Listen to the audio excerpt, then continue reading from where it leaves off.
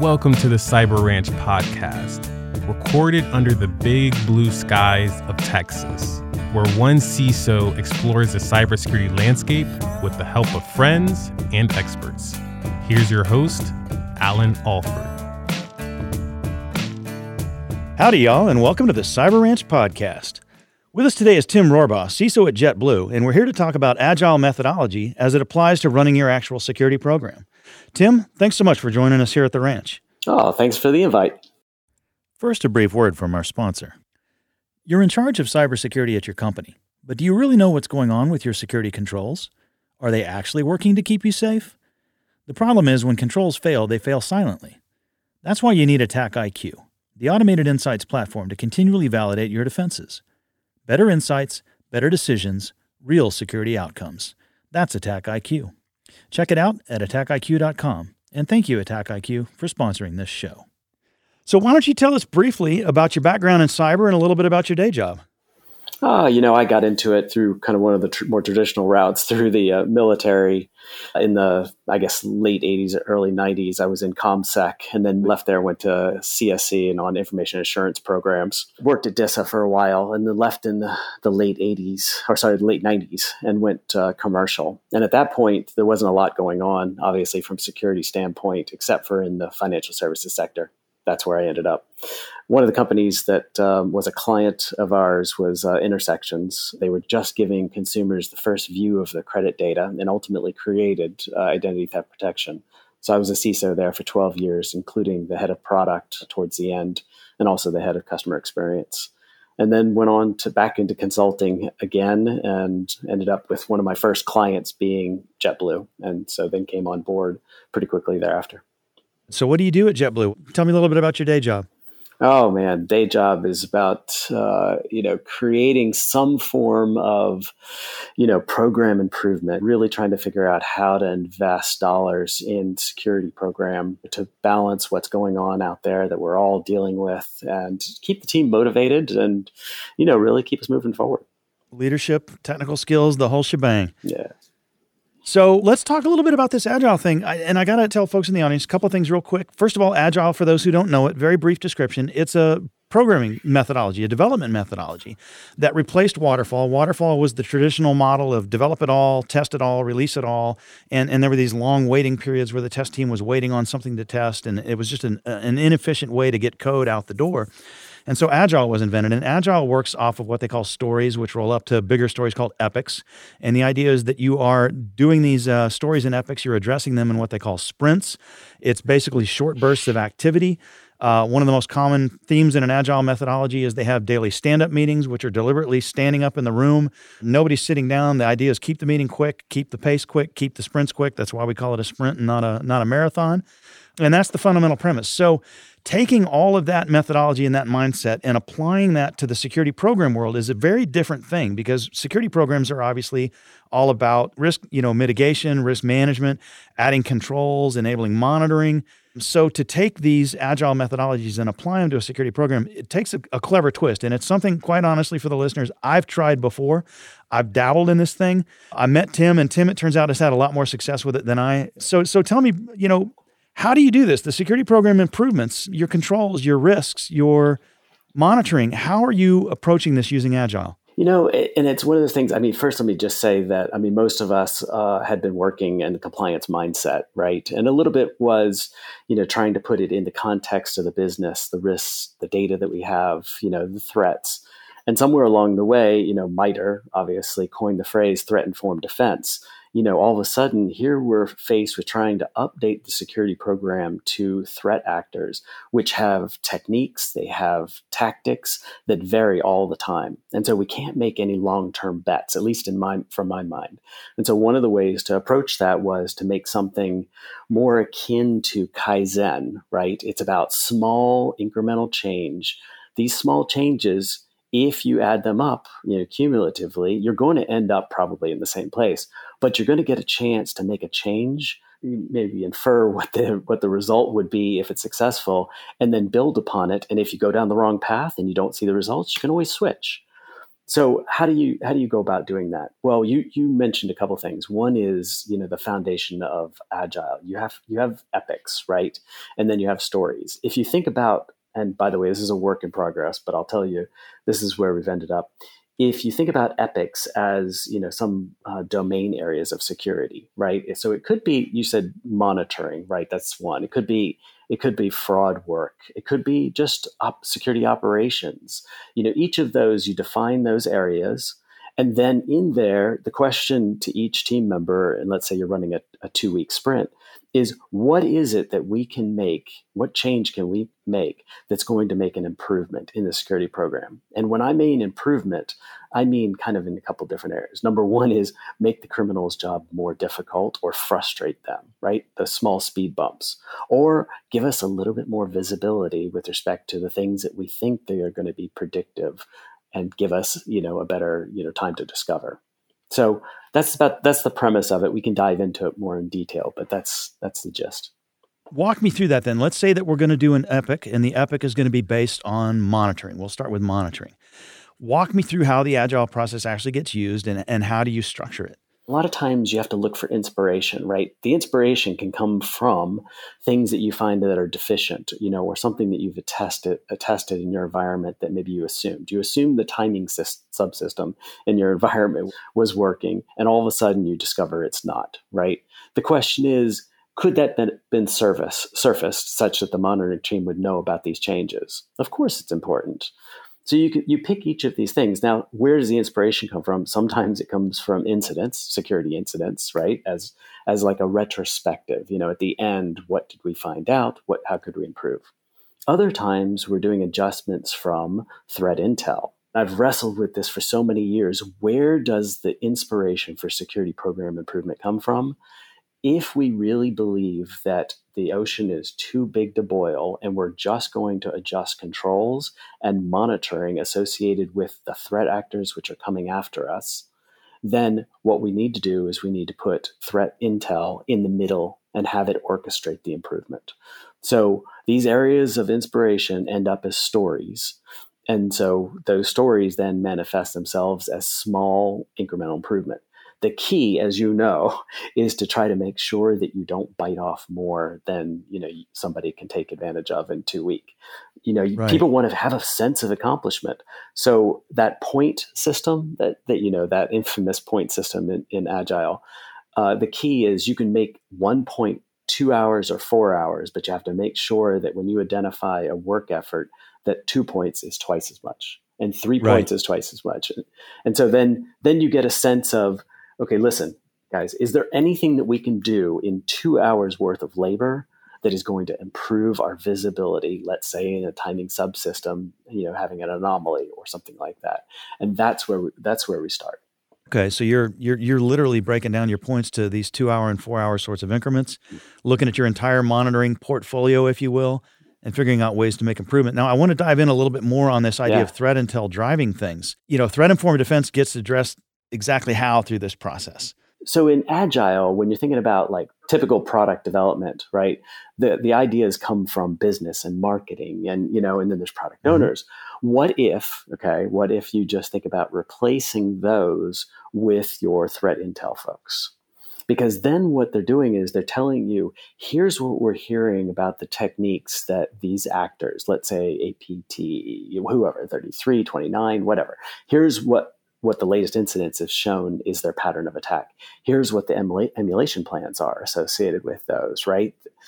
Here's the tactics that they may use based on the data sets that we have, right? And so then that becomes, okay, if we have this, if we know this, then what are the things that we would do to surface this specific type of activity? Okay, so this becomes threat intel as a driver. I'm picturing now BAS. I'm picturing purple teaming. I'm picturing MITRE ATT&CK framework. Yep. I'm picturing all these things now not feeding necessarily directly into the program, but feeding into the front-end hopper of an Agile methodology that in turn is going to shape and inform the program in terms of these meaningful, bite-sized, and quickly achievable goals. I get it.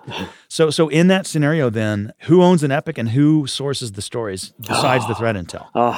We played around with this. I'm still, trying different things. I'm not sure that this works in every environment, but really what I've tried to do is find people on the team. I don't want to pigeonhole anybody. And I've always been a firm believer that passion trumps skills to start with. And so I want to find people who are passionate about an epic and they can own it for a period of time on the team. Okay. And from that point forward, they can actually kind of lead the discussion. And this then gets everybody invested in what it is that we're going to try. There's no wrong answer, right? Especially when we're talking about 2-4 hours worth of work. It's really about, proving out what we say we're going to do and see if there's results in it. Sometimes those results are difficult to tell, as you know, when you're talking about like deterring a threat actor or making it more difficult. But other times it's much easier to see. And you mentioned at the beginning, one of your aspects of your day job is leading the teams and getting them involved and enthused. This is a phenomenal way for everyone on the team to get a taste of the leadership life, is it not? I mean, this sounds really good to me that I could be somebody, I could be a SOC 1 analyst and have this notion of, you know what, we could be improving our entire security posture if we just did this one thing, and you'll turn around and say, the epic is yours, run with it. Absolutely. Create the story. What is it? Here's some foundational things. You need to identify what you believe is how it's going to improve, what you believe the results are going to be, where we would verify this. If they can formulate it, then, let them go with it. And I love that you can find people who have backstories. I call them retreads, right? Some of the best folks that I've had in security came from other areas. None of us came out of it originally. We've had geologists. I've had all kinds of folks. And they bring their own thought process, their own academic background in these other areas and kind of meld it into what is art, right? We're producing art. We are. And it's funny. I've done another show, another episode of the show where we talked an entire show that was committed to storytelling. In cyber, and what a critical facet of the job it is. And, from the CISO perspective, you're going to the board, you're going to the executive leadership, you're telling a security story. You don't just have data, you don't just have metrics, you're telling a story, and you're weaving that data and those metrics into that narrative, leveraging that internally and literally using stories and epics, in this case, from the Agile methodology. I love it. It's and to your point about the backgrounds, I'm in thorough agreement there. Some of the best players I've ever worked with have been, I had a guy that never even went to college or military. He just came straight out of high school and started working. English lit major, anthropology major. Guy who was in the Army that didn't even do InfoSec in the Army. Just that giant mix of backgrounds. And to your point, when you work in a storytelling method, if that's your approach towards your program, the diversity of backgrounds is going to inevitably contribute, like what in literature would be considered to be an interesting narrative voice, right? Absolutely. In fact, you brought up a great point, and that is everybody gets a chance to learn that narrative skill, right? And being able to explain it. The burden is always on the speaker, is the presenter, is the leader, to explain it in a way that everyone can understand. And so you have to have a lot of tools in your tool belt to do that. Yeah, no, that's perfect. That's perfect. And it's leadership opportunity, it's storytelling, skill development, and at the same time, you're actually truly improving your program in meaningful ways. One of the biggest frustrations I've found in this field that a lot of folks get into, especially in certain key roles in the organization, a lot of people go home beating their forehead on their desk thinking, I worked hard, I fought all day, and the bad guys are still winning. Yeah. You don't get those measurable chunks of victory that you get to put in your pocket and go home with and say, today we did X and we pushed the ball further down the field and I feel good about it. Agile gives you a way to do that too, doesn't it? Absolutely. I think that's the key. Who wants to make changes all of the time and really see no results or not have closure to it? And this way, everybody gets to actually define something and close it. So how do you know if it's working? What are some hallmarks? I'm a big believer in anything you're going to do, you have to be able to measure, and you have to be able to measure what success looks like and what failure looks like. So walk me through some of the wrappers around this whole implementation.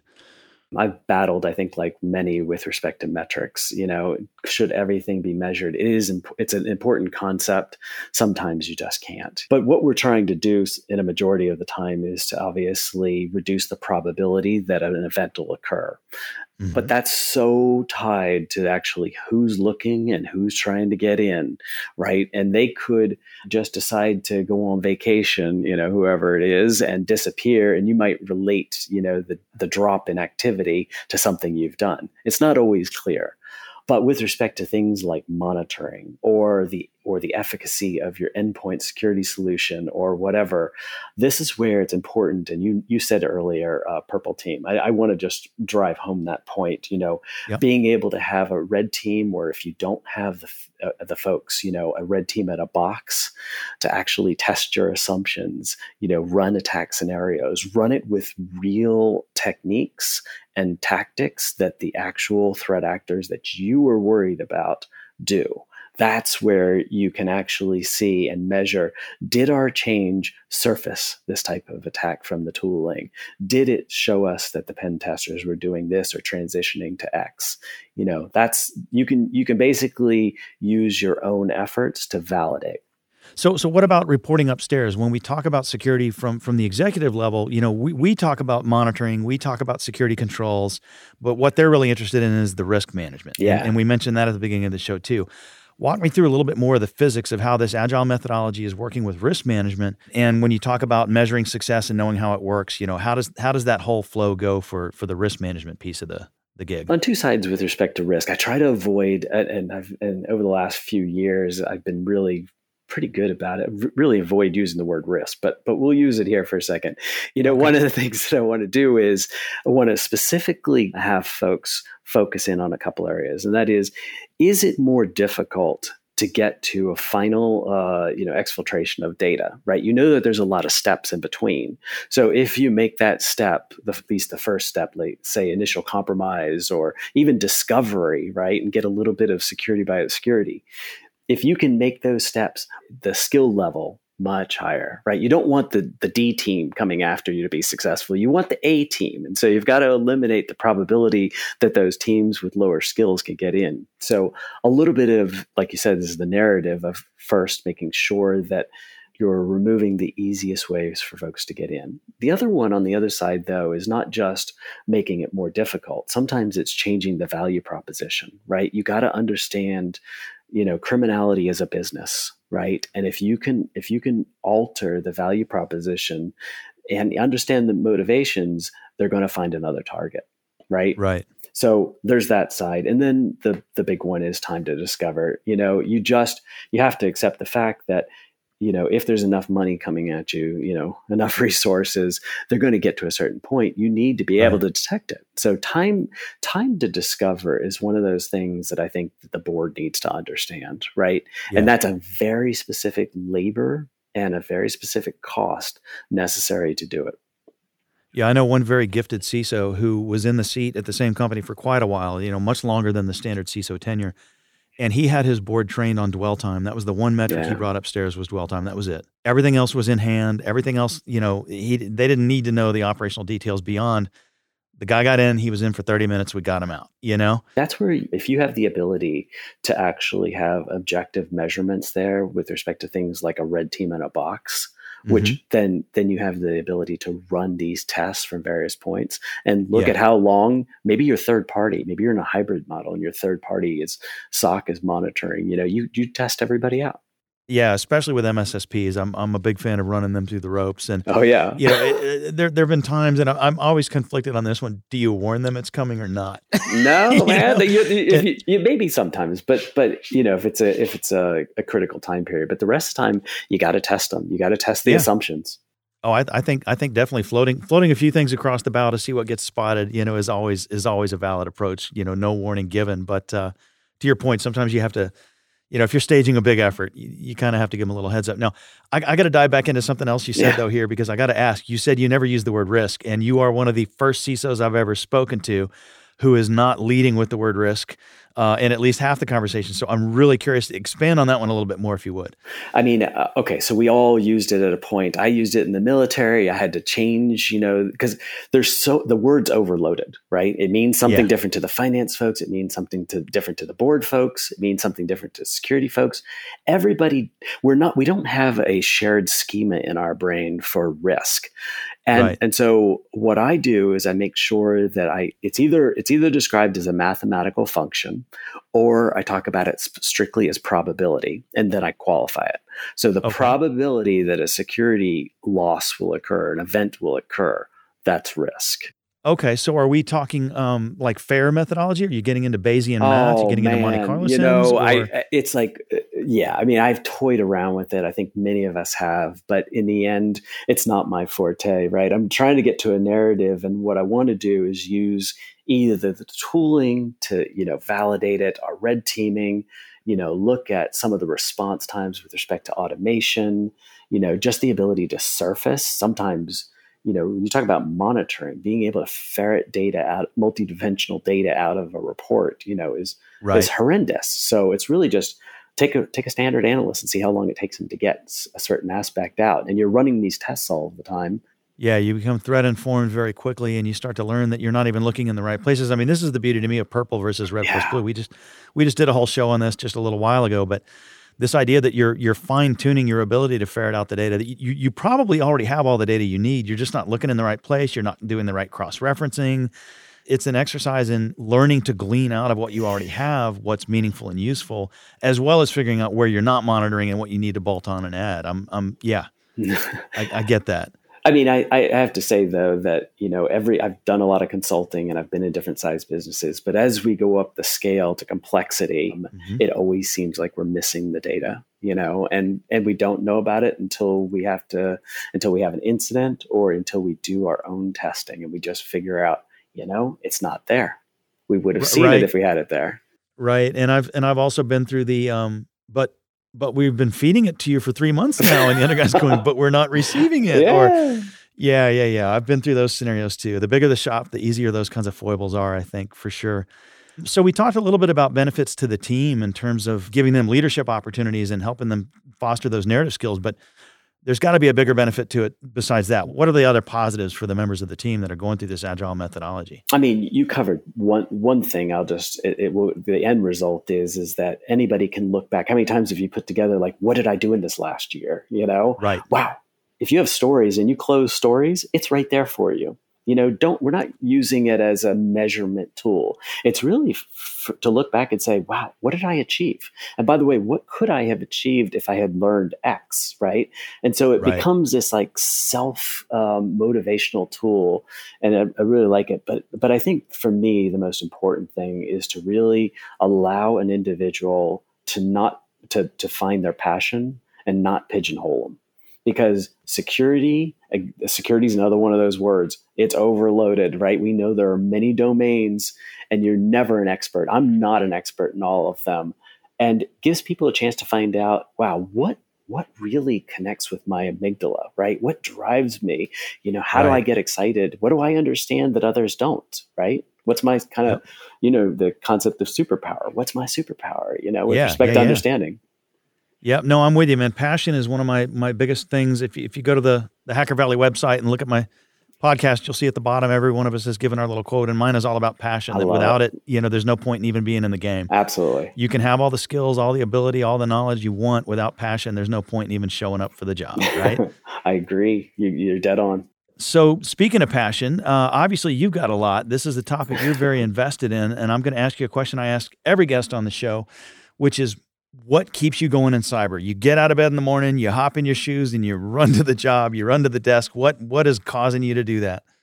I think it varies over time, but I think in the last few years, I've really got into the psyche of criminality and also the business models. And so really just, I guess it's, like we said, and I think we both agree, security is art, and you never get bored because it's constantly changing. So what aspect of it that's constantly changing really excites you? For me, it's figuring out motivations, figuring out, even differences in culture, how that affects, when you like Joseph Men's book, Fatal System Error, when he's talking about, Russian, hackers and the culture there, and specifically some of the stuff that came out of the book is fascinating, right? Yep. But it's like that in every culture. And so it's looking for those differences and trying to understand really who the threat actor is. I'm married to a psychologist, and I keep telling her she needs to come join us on the security side of the fence. Absolutely. Because her skill set would have so much applicability in our world. Yeah, our own profilers. Absolutely. Yeah, exactly. Wouldn't it be awesome to have psychologists on every single team? That would be just. You just came up with a TV show, by the way, whole plot line. There you go. All right. So bonus question. I'm going to ask you one more. What are you looking forward to in cyber? I don't want to say the end of the compliance mindset, but I'd really like to see, and I've seen a lot of frameworks and different aspects that are trying to be formulaic come out. But I really think that MITRE ATT&CK framework has a lot of legs. And once it really gets known, then, you'll see a lot of the tooling change. You'll see a lot of the reporting change. You'll see the, and I already think it has. I mean, our ISACs are fantastic now. We're really starting to catch on. And I really like that. Yep. The sharing. The counterintuitive sharing of security secrets, right? Yeah, we should team up just like they do, Exactly. And if we don't, then we're each of us a lone target learning the same lessons over and over and over again. Right? Oh, absolutely. Well, listen, this has been a fantastic conversation. Tim Rohrbaugh, CISO at JetBlue, thank you so much for coming on down to the ranch. Thank you, listeners. Y'all be good now.